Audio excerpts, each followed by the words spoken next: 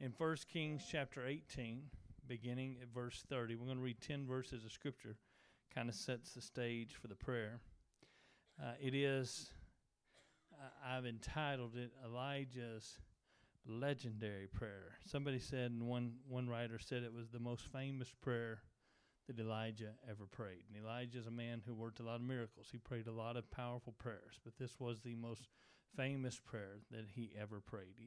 1 Kings chapter 18, beginning in verse 30. And Elijah said unto all the people, Come near unto me. And all the people came near unto him. And he repaired the altar of the Lord that was broken down. And Elijah took 12 stones according to the number of the tribe of the sons of Jacob, unto whom the word of the Lord came, saying, Israel shall be thy name. And with the stones he built an altar in the name of the Lord, and he made a trench about the altar, as great as would contain 2 measures of seed. And he put the wood in order, and cut the bullock in pieces, and laid him on the wood, and said, Fill 4 bottles with water, and pour them, or 4 barrels with water, and pour them on the burnt sacrifice and on the wood. And he said, Do it a second time, and they did it the second time. And he said, Do it the third time, and they did it the third time. And the water ran round about the altar, and he filled the trench also with water. And it came to pass at the time of the offering of the evening sacrifice that Elijah the prophet came near and said, Lord God of Abraham, Isaac, and Jacob, and Israel, let it be known this day that thou art God in Israel, and that I am thy servant, and that I have done all these things at thy word. Hear me, O Lord, hear me, that this people may know that thou art the Lord God, and that thou hast turned their heart back again. Then the fire of the Lord fell and consumed the burnt sacrifice, and the wood, and the stones, and the dust, and licked up the water that was in the trench. And when all the people saw it, they fell on their faces, and they said, The Lord, he is God. The Lord, he is God. And Elijah said unto them, Take the prophets of Baal, and let not one of them escape. And they took them, and Elijah brought them down to the brook Kishon, and slew them there. Lengthy reading of text. The prayer was contained in 2 verses 36 and 37. Started with Lord God of Abraham, Isaac, and Israel, and ended in the verse that says, Hear me, O Lord, and show these people that you are God, and that you've turned their hearts back again. Would you pray with me? Lord Jesus, I love you. I thank you for the power of your word. I'm asking the next few moments, Lord, you let that word reach into our hearts and lives and impact us. Help it in the course of just a few minutes this evening. Let us find hope in the word of God, that no matter what circumstance we find ourselves in, that you're always going to show up, that you're always going to do what you do, what only you can do, Lord, that when we stand with you, amen, we stand with the majority. In Jesus' name, would you say amen? Amen. Today, I don't know if you've paid any attention at all to the news or what's going on in our world. I'm sure that the circumstances of today are being addressed in pulpits all over this nation tonight, because today the President of the United States recognized Jerusalem as the capital of Israel. Now, to put that in perspective, amen, I agree. To put that in perspective, 100 years ago, Jerusalem the Jewish homeland was reestablished. 70 years ago, Israel was officially declared to be a modern nation. 50 years ago, the Arabs rose up, and 1 year after they were declared to be, or 1 year after they had been fully established, and sought to destroy them, and fought the 6-day war against them, and Israel won that war. Miraculous. There's some brother Larry and I have exchanged books on. There's some great reading about that war and the things that God did for the nation of Israel that were just absolutely miraculous. And in that war, the Jews seized control of Jerusalem. They even seized control of the Temple Mountain. But there was a peace deal that was brokered after the fighting began to end. And in accordance with that peace deal, the city was divided along what is commonly called the Green Line. And it gets the name the Green Line because when they drew it on the map, they used a green ink pen. And so they call it the Green Line. That Green Line separates the city of Jerusalem into two pieces. And that city remains divided to this day. The nation of Jordan controls the eastern half of the city, and Israel controls the western half of the city, and the Temple Mount lies just on the eastern side of the Green Line. In 1980, Israel declared that Jerusalem was its capital. That move was condemned by the United Nations, and the few nations that had their embassies in Jerusalem moved them to Tel Aviv in protest. So the U.S. Congress passed a law in 1995 declaring that the United States should respect Israel's choice of Jerusalem as its capital, and the law said we had to move our embassy to Jerusalem by 1999.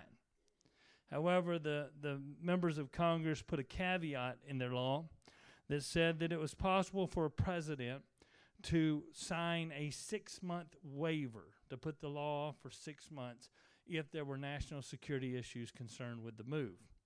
And so Presidents Clinton, Bush, and Obama all signed presidential waivers every 6 months of their tenure to push it off. And it's been in a perpetual state of the wishes of Congress. The law that was passed has been basically ignored under the auspice of national security. Now, for the first time ever, a sitting president of the United States of America is recognizing Jerusalem as the capital of Israel and has mandated that our embassy should be moved there in a timely manner, perhaps as in the next 4 years at the time frame they're using. He actually signed the 6-month waiver himself today, but this signals an end to that. Amen? Now, this is a big deal. It's a big deal for a lot of reasons.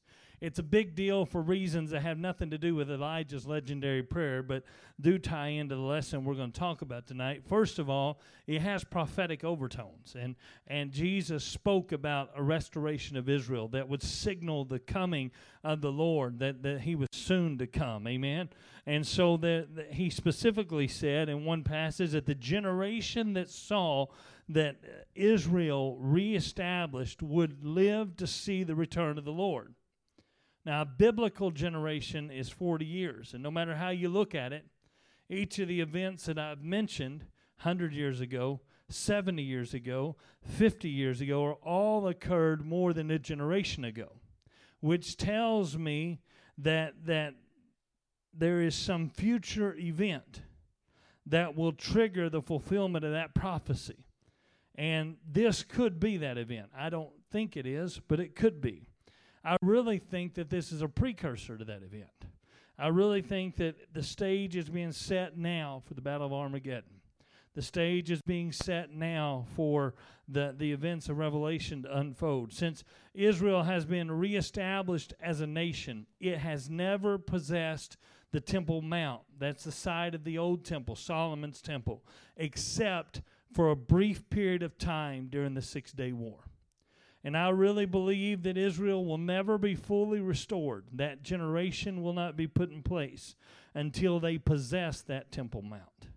But I do believe that when they possess that Temple Mount, you better get ready. Amen, because Jesus is coming back. As a matter of fact, if this move by the President of the United States, I believe it puts us one step closer to that. As a matter of fact, immediately after his press conference today, the United Nations Secretary General held a press conference of his own, and he argued for a 2-state solution where both the Palestinian state and the Jewish state would claim Jerusalem as their capitals respectively. If that happens, and if a peace deal is struck that gives Israel rights to the Temple Mountain even on a part-time basis, if that peace deal contains any type of 7-year agreement, you better get ready. Katie, bar the door, amen, because we're entering into the time of prophetic fulfillment at the moment that happens. Everybody understands what I'm talking about, amen? But from a political standpoint, it would seem reasonable to allow a country to determine what city within their borders would be their capital. Every nation in the world has that right with the exception of one. Israel has been dictated to by the United Nations that they don't have that right.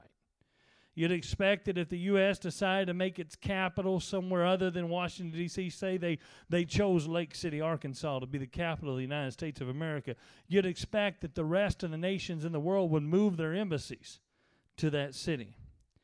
There are currently 86 foreign embassies in Israel, and none of them are in Jerusalem. Now, what I'm building to is this move by the President of the United States puts him and those of us who agree with him in a minority. Amen?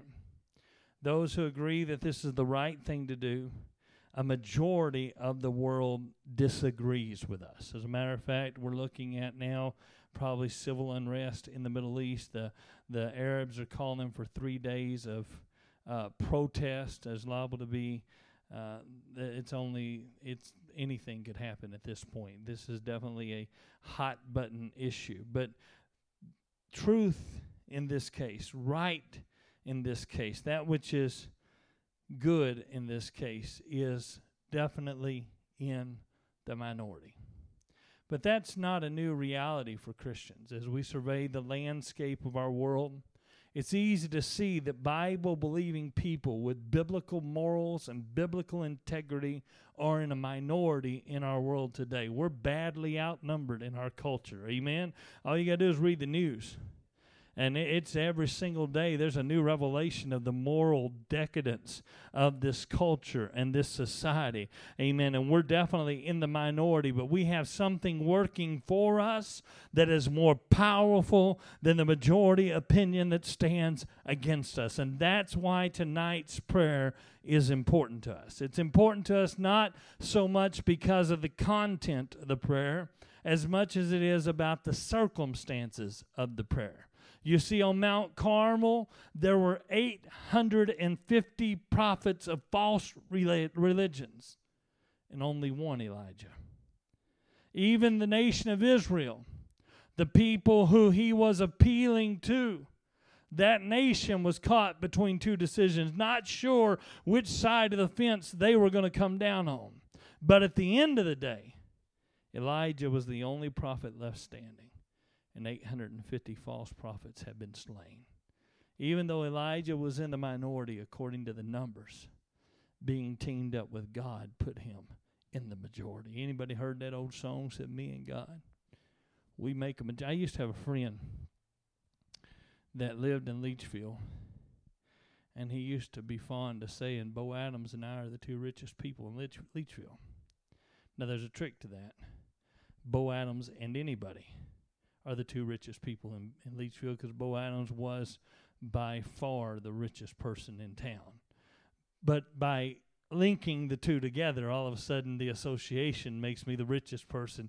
It's kind of that way with God, amen? Sometimes we worry too much about numbers, and we worry too much about how many people we have or where we stand in all the standings of all that. But you can search the Scripture from the table of contents to the maps in the back, and you'll rarely find God in a majority.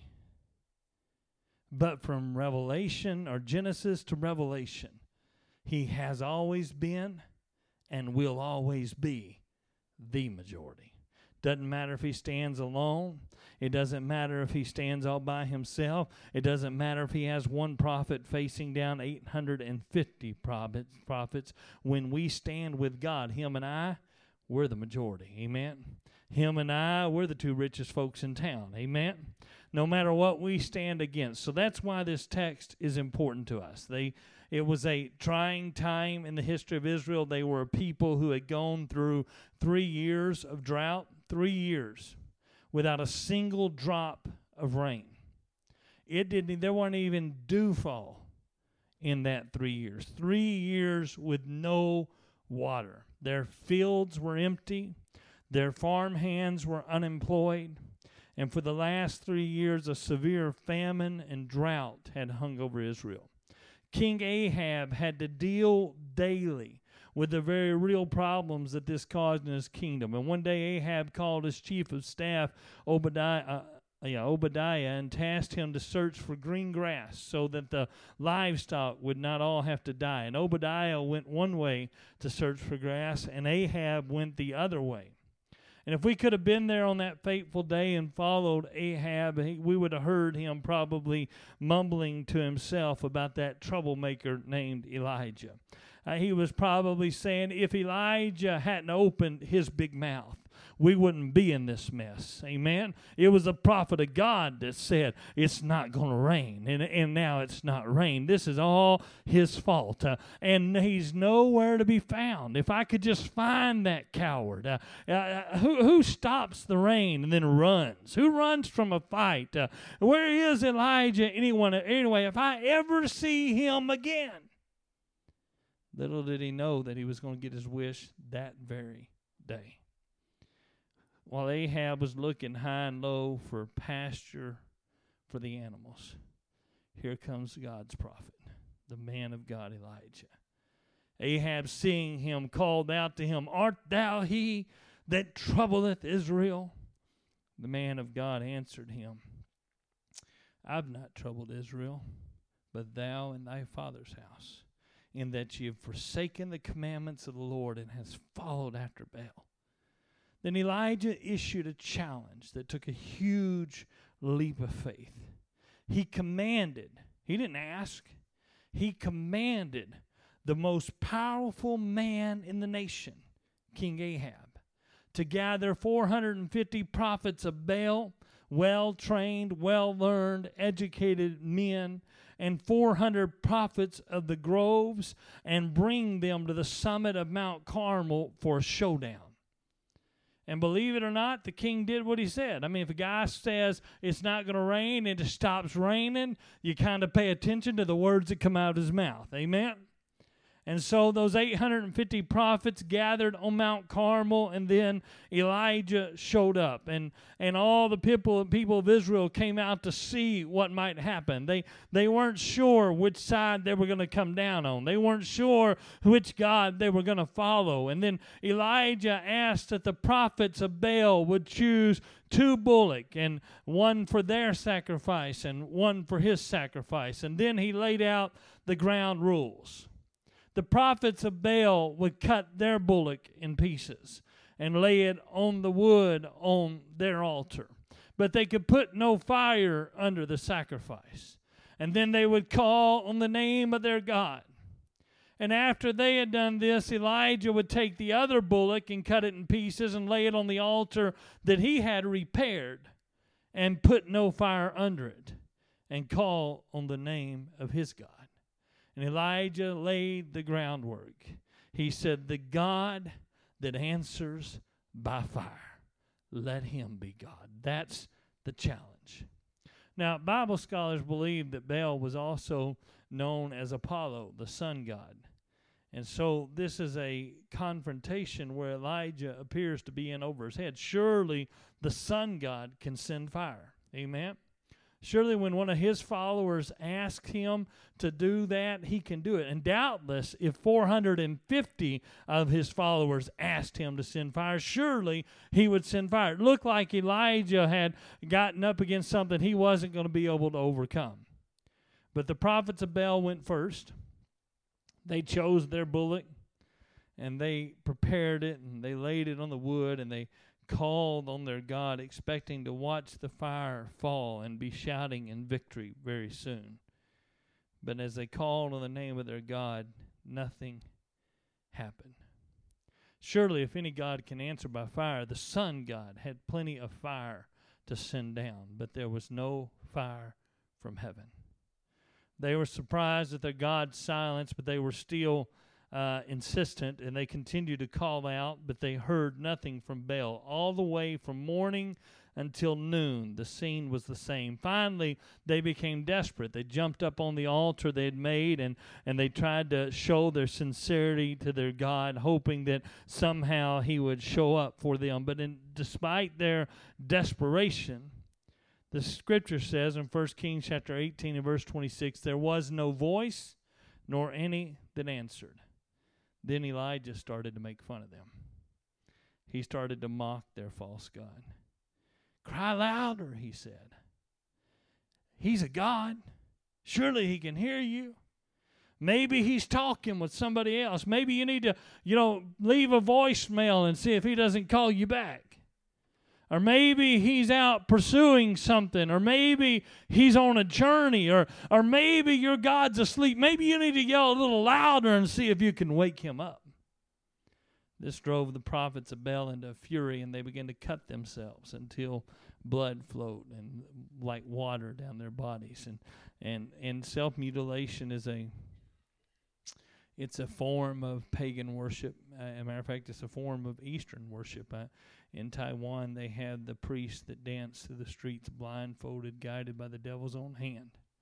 They can't see where they're going, cutting themselves with swords, and a sign of devotion to their gods. And all afternoon, the prophets of Baal cut themselves and cried out and waited for an answer from Baal. But no answer came. And finally, when it was time for the offering of the evening sacrifice, Elijah waited for the right moment. He waited for the biblically mandated time. And then it was his turn. Hundreds of disappointed, disillusioned, exhausted, and bleeding prophets gave up and sat down. And Elijah went to the old altar of the Lord that over the last few years had fallen into a state of disrepair. The children of Israel had neglected the altar of the Lord because they had worshipped these false gods. And the Bible said Elijah's first task was to rebuild that altar. He gathered 12 stones, one to represent each of the 12 tribes of Israel, because Elijah understood this victory was not a victory for him alone. It was a victory for the entire nation of Israel. He was calling God's people back to God. It was a scene that was reminiscent of the day that Joshua called the children of Israel to bring a stone for each of the 12 tribes of Israel out of the middle of the river Jordan and put them river-smooth stones on the banks of that river and build an altar there that for generations people would walk by and say, how did these smooth stones get out of the river? And they could say, this is where our God parted the Red Sea. This is where he brought us over into the Promised Land. So with those 12 stones, Elijah is making that connection to the promises of God to Israel, and he gathered them together and he rebuilt the altar. Then he did something strange.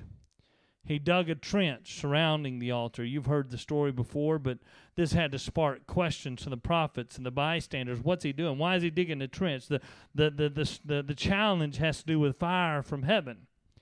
Then Elijah took his bullock, he cut it in pieces, he laid it on the wood on the altar, and then he asked them to bring barrels of water, 4 barrels of water, and pour it.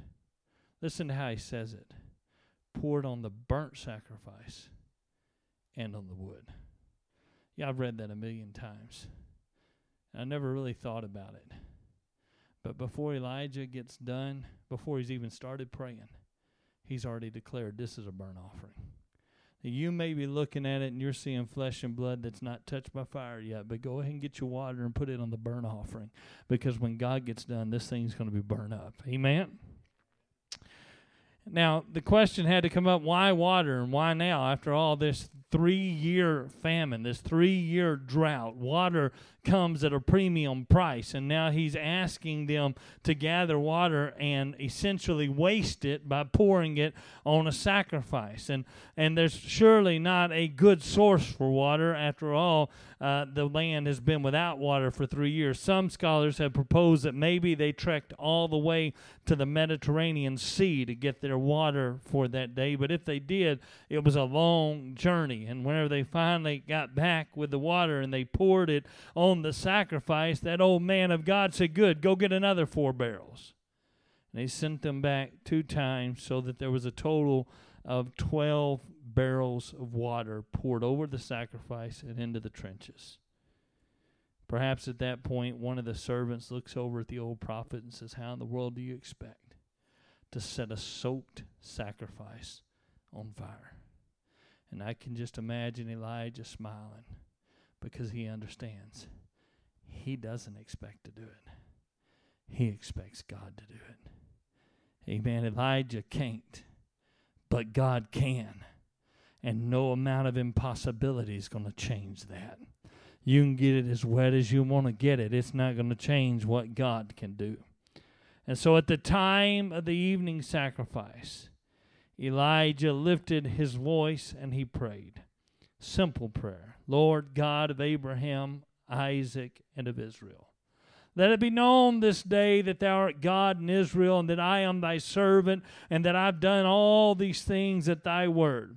Hear me, O Lord, hear me, that this people may know that thou art the Lord God, and that thou hast turned their hearts back again. It was a simple prayer, but it was filled with faith. It stood in stark contrast to the antics of the prophets. He didn't jump on the altar. He didn't cut himself with a knife. He simply prayed to God out of faith. He simply lifted his voice to heaven and asked God to move. Sometimes we think spiritual authority comes with volume, with, very hyper actions, or sometimes we fall in the same problem that the prophets of Baal fell into. We try to make up for what not feeling an anointing by acting like we're anointed, like they did. The old man of God doesn't have to do any of that. He just lifts his voice to heaven. Says, God, would you answer by fire? And guess what? God answered. The scripture is succinct, but the scene must have been mesmerizing. The heavens opened and fire fell from the sky.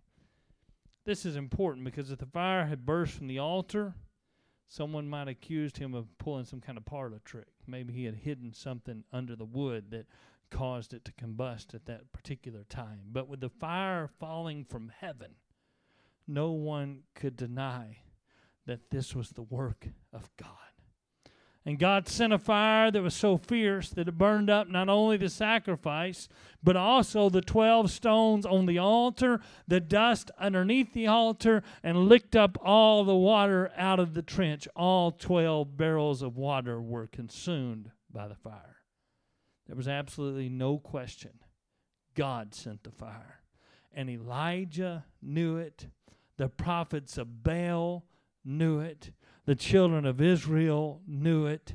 Everyone on top of that mountain understood that God answered the prayer of his man, even though he was in a minority. Amen? So the people fell on their faces. They began to worship and repent. Cried out, the Lord, he is God. The Lord, he is God. See, this showdown that happens on Mount Carmel is a fight of faith. Israel wavered between two opinions, not knowing if they were going to follow God, if they were going to follow these false gods that had been introduced into their culture, not being able to make a sound decision on who was worthy of their worship. Over the last several years, Israel had turned their devotion away from God and towards Baal, but when it was God, not Baal, who answered by fire, he reintroduced himself to his people as the one true God who was worthy of all worship, and they fell on their face and began to worship him. But Elijah's work was not yet finished.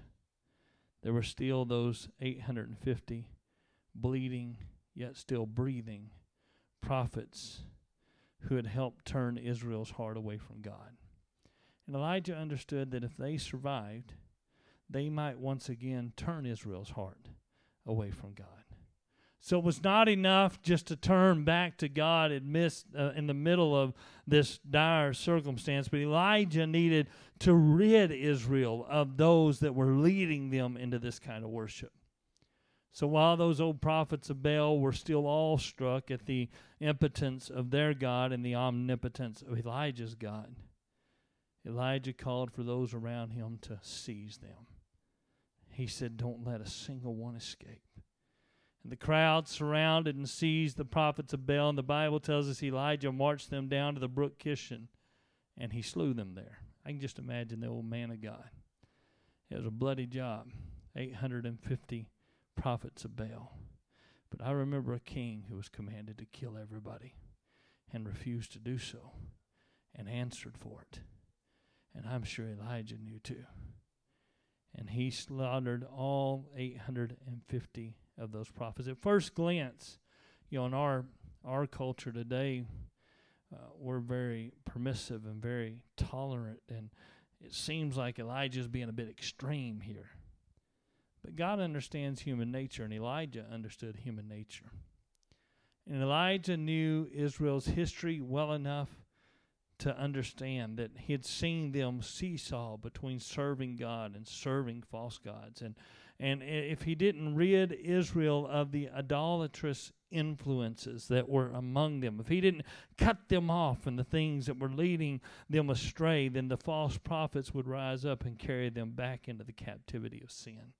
So the prophets of Baal and the prophets of the groves, those people had infected Israel like a cancer. And it cost countless Israelites their faith and cost some of them their lives. And so he said, I've got to cut it off. I've got to totally remove it. I mean, if you go to the doctor and they say you've got a tumor or a cancer and it's operable at all, they're not going to say we're just going to take some of it out. They're going to say we're going to get all of it. We're going to get as much of it as we can. We're going to get, why? Because if you leave it in there, it's going to infect the rest of the body. Amen? That principle is still true today. When you come to the Lord, you have to cut yourself off from some things. Amen? There's some things that you truly need to put out of your life. And I use this example often because it's one that's easy to bring up. But if you were an alcoholic and God delivers you from that bondage, there's a part of your life that has to die. Amen? You don't hang out in bars anymore. You don't run with the same crowd anymore. And you certainly don't go to the package store on Friday night. Amen? Because you have to cut yourself off from those things. Because if you don't, then you set yourself up for failure. You go out and you can buy your six-pack and you can sit it in the refrigerator and tell yourself, I'm just going to exercise my self-discipline and I'm gonna be better than that. But if you put yourself in that situation, you set yourself up to fail. Amen? Now, we all understand that. Drug addict's got to break his connection from drugs. He's got to break his connection from his friends. He's got to break his connection from often all of his entire circle of acquaintances if he's ever going to break free from his drug addiction. You understand that?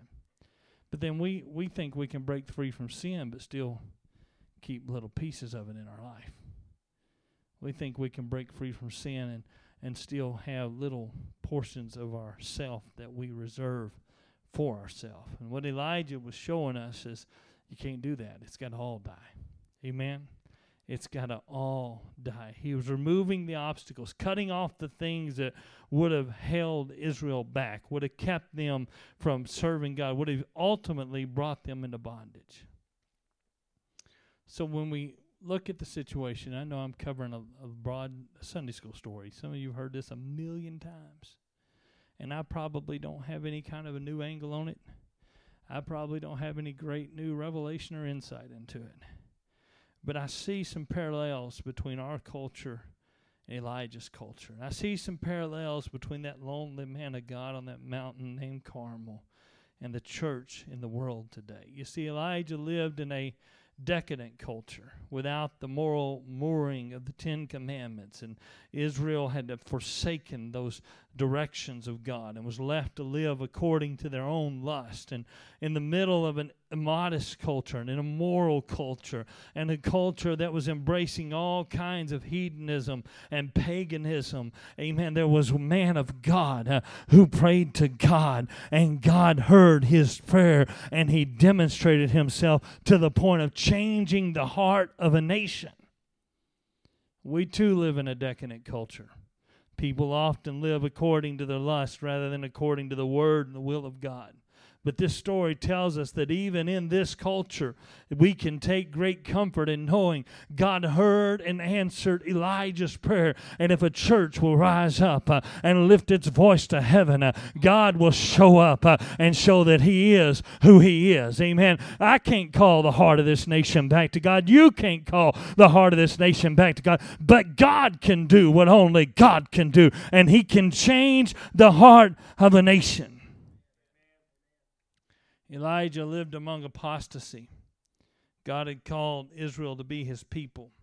He had rescued Israel out of the furnace of Egyptian bondage, and he kept them for 40 years through the wilderness, delivered them to their promised land. He gave them victory after victory after victory as they possessed the land of promise. He'd given them one prophet after another prophet to prophesy of his love and his plan for their lives. Yet they turned their backs on him, and they turned their hearts towards other gods which were not gods at all.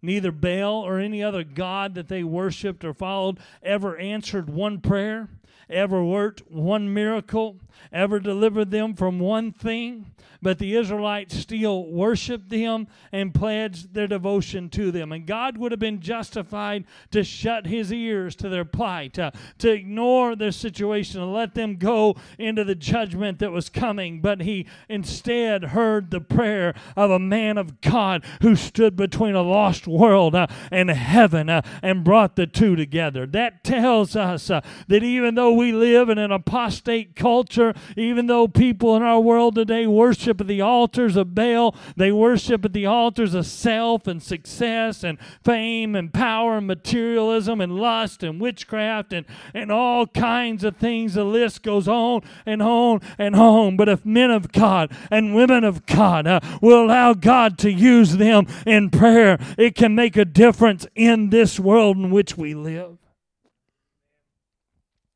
Many see the concept of only one God as being bigoted and narrow-minded. They want a culture, a religious culture that embraces all religions. Co-equal is the code word. But man's opinion neither changes God's nature, his identity, or the way we're called to worship him. And he said, "Hear, O Israel, the Lord your God is one. You serve him, and him only do you serve." Amen. God still calls for our undivided worship, and thankfully, he still answers our prayers. Elijah was public enemy number one. There was a standing order from the king to take his life on sight. He was not only in the minority, but he was in the crosshairs. It was so bad that at one point Elijah prayed and told the Lord that he was the only one left in all of Israel that was serving God. Now we know the Lord told him, "I've got prophets, I got people you don't even know about." Amen? But the point is that even with so much stacked against him, even with all the force of government turned against him, even with all the culture turned against him, even when he's got he's living, first of all, God tells him, go to the brook and the crows, the ravens will bring you your food and you'll drink the water from the brook. And then eventually the famine dries up the brook and he says, go to a little lady, I prepared a little lady with a barrel of meal and a cruse of oil, and go there and God's going to make a way to provide for you. But he has to hide. He has to be in hiding. This has to be a secret route, and he has to stay indoors in the daylight, because if anybody sees the prophet, they're going to tell the king, the man that caused all this. Oh, they don't understand. The world doesn't understand the church today. They think that it's judgmental, it's condemning. What they don't understand is it's compassionate and it's caring, because there's a real place called hell. There's a real thing called judgment. And there's only one way. Jesus Christ said, "I am the way, the truth, and the life. And no man comes to the Father but by me."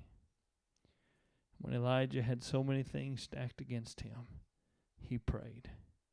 And God answered his prayer. That should bring hope to the church. In any generation, in any circumstance, in any situation. There'll always be adversity. There'll always be trouble. You'll always find yourself in the devil's crosshairs. But among the unpaid bills and the bad diagnosis from the doctor and the job layoffs and the funeral plans and the car accidents and the broken hearts, God still hears and answers our prayers. He still honors the fact that we are his people. Elijah's showdown on Mount Carmel gives every one of us hope. We have hope that God doesn't need a majority to be the majority. Elijah's outnumbered 850 to 1. And when he called for the people to decide between God and Baal, they fell silent. They didn't know how to choose. But Elijah pressed on because he understood. Even if it's just me and you, God, I'm going to keep the light on because they're coming. I'm going to keep the light on. I'm going to keep standing where I'm supposed to stand and saying what I'm supposed to say and doing what you've called me to do. I can't see the revival yet. I can't see the breakthrough yet. I can't see it with my eyes. Amen. They turned their back on me, but I'm going to keep standing here and I'm going to keep doing what you told me to do because sooner or later it's coming. Amen. The story teaches us that God will stand with us when we stand for Him. Elijah took a bold and faith-filled stand for God, and God stood with Elijah in a bold, miraculous demonstration of His power. Every time we stand for God in this world, God's going to stand with us. Amen. As long as we keep those doors open and keep these lights on, as long as we keep a lighthouse in the city of Lake City, God's going to be with us. Amen. We'll go through some lean times. We're going to go through some difficult moments. There's going to be some ups and some downs, but you better write it down, my friend. God hasn't forsaken His church. Amen. This is His bride. This is the love of His life, the apple of His eye. This is His church, and He didn't give His life's blood on Calvary. He didn't pour out His whole being on an old rugged cross so His bride could be abused. Every time that we stand up against this world, God's going to stand with us. He may not always deliver us from persecution or answer according to our wishes, but He'll always be with us, and He'll always answer according to His wisdom. And His wisdom is more important than our wishes. God may not always do what we want, but you can count on it. God will always do what is right. Amen. I'm closing, but I want to circle back around to Jerusalem one more time. This is why it's a good thing that the United States would stand with Israel. Because though we may be in a minority, and I did listen to Irvin Baxter's broadcast today because I was curious. And in his broadcast, he's basically saying we're setting the stage right here, right now for Armageddon. We're setting the stage for when Israel and possibly the United States stand against the entire world. And there may be a place right now where the United Nations Security Council stands against us, where the rest of the world's governments stand against us, where powers and principalities and all those things that rule in this world stand against us. But if the United States stands with Israel, God said, whoever blesses you, I'll bless. And whoever curses you, I'll curse. And it's okay if we're in a minority, because with the blessings of God, this nation doesn't deserve God's blessing, but God's never given His blessings on merit and favor and what was deserved. He's honored this country because this country stood on biblical principles for years. Has backed the nation of Israel for years. I'm not trying to be political, but I believe maybe it's time for us spiritually to make the same kind of bold declaration of faith. You don't have to like Donald Trump. He's a despicable individual as a human. But he's in this office for a reason. And the choice and the decision he made today was bold, unpopular, but I believe thoroughly in the will of God. You say, oh, he's a wicked man. God uses wicked men. God raises up kings in Assyria who are vile and makes them do His will. So I believe this evening maybe it's time for the church to make a bold declaration of faith. Maybe it's time to shake off the status quo and ignore what others may say and stand boldly with God and just believe for revival, believe for an outpouring. Maybe it's time to intercede for your workplace. Maybe it's time to intercede for your family. Maybe it's time to intercede for your city. Amen. I believe it's time to make a bold stand for God, because if God is for us, none can stand against us. Would you stand with me? So the importance of Elijah's prayer is not so much the content as it is the situation. It was a hopeless, dire circumstance. But prayer changed everything. I believe in the power of prayer. I don't believe fire falls from heaven just because he prepares an altar. I don't believe fire falls from heaven just because he cuts the sacrifice in the right way. I don't believe fire falls from heaven just because he does it all at the right time. I believe fire falls from heaven because he prays. All of the rest of that is essential, but he prays. There's power in prayer. Would you pray with me, Lord?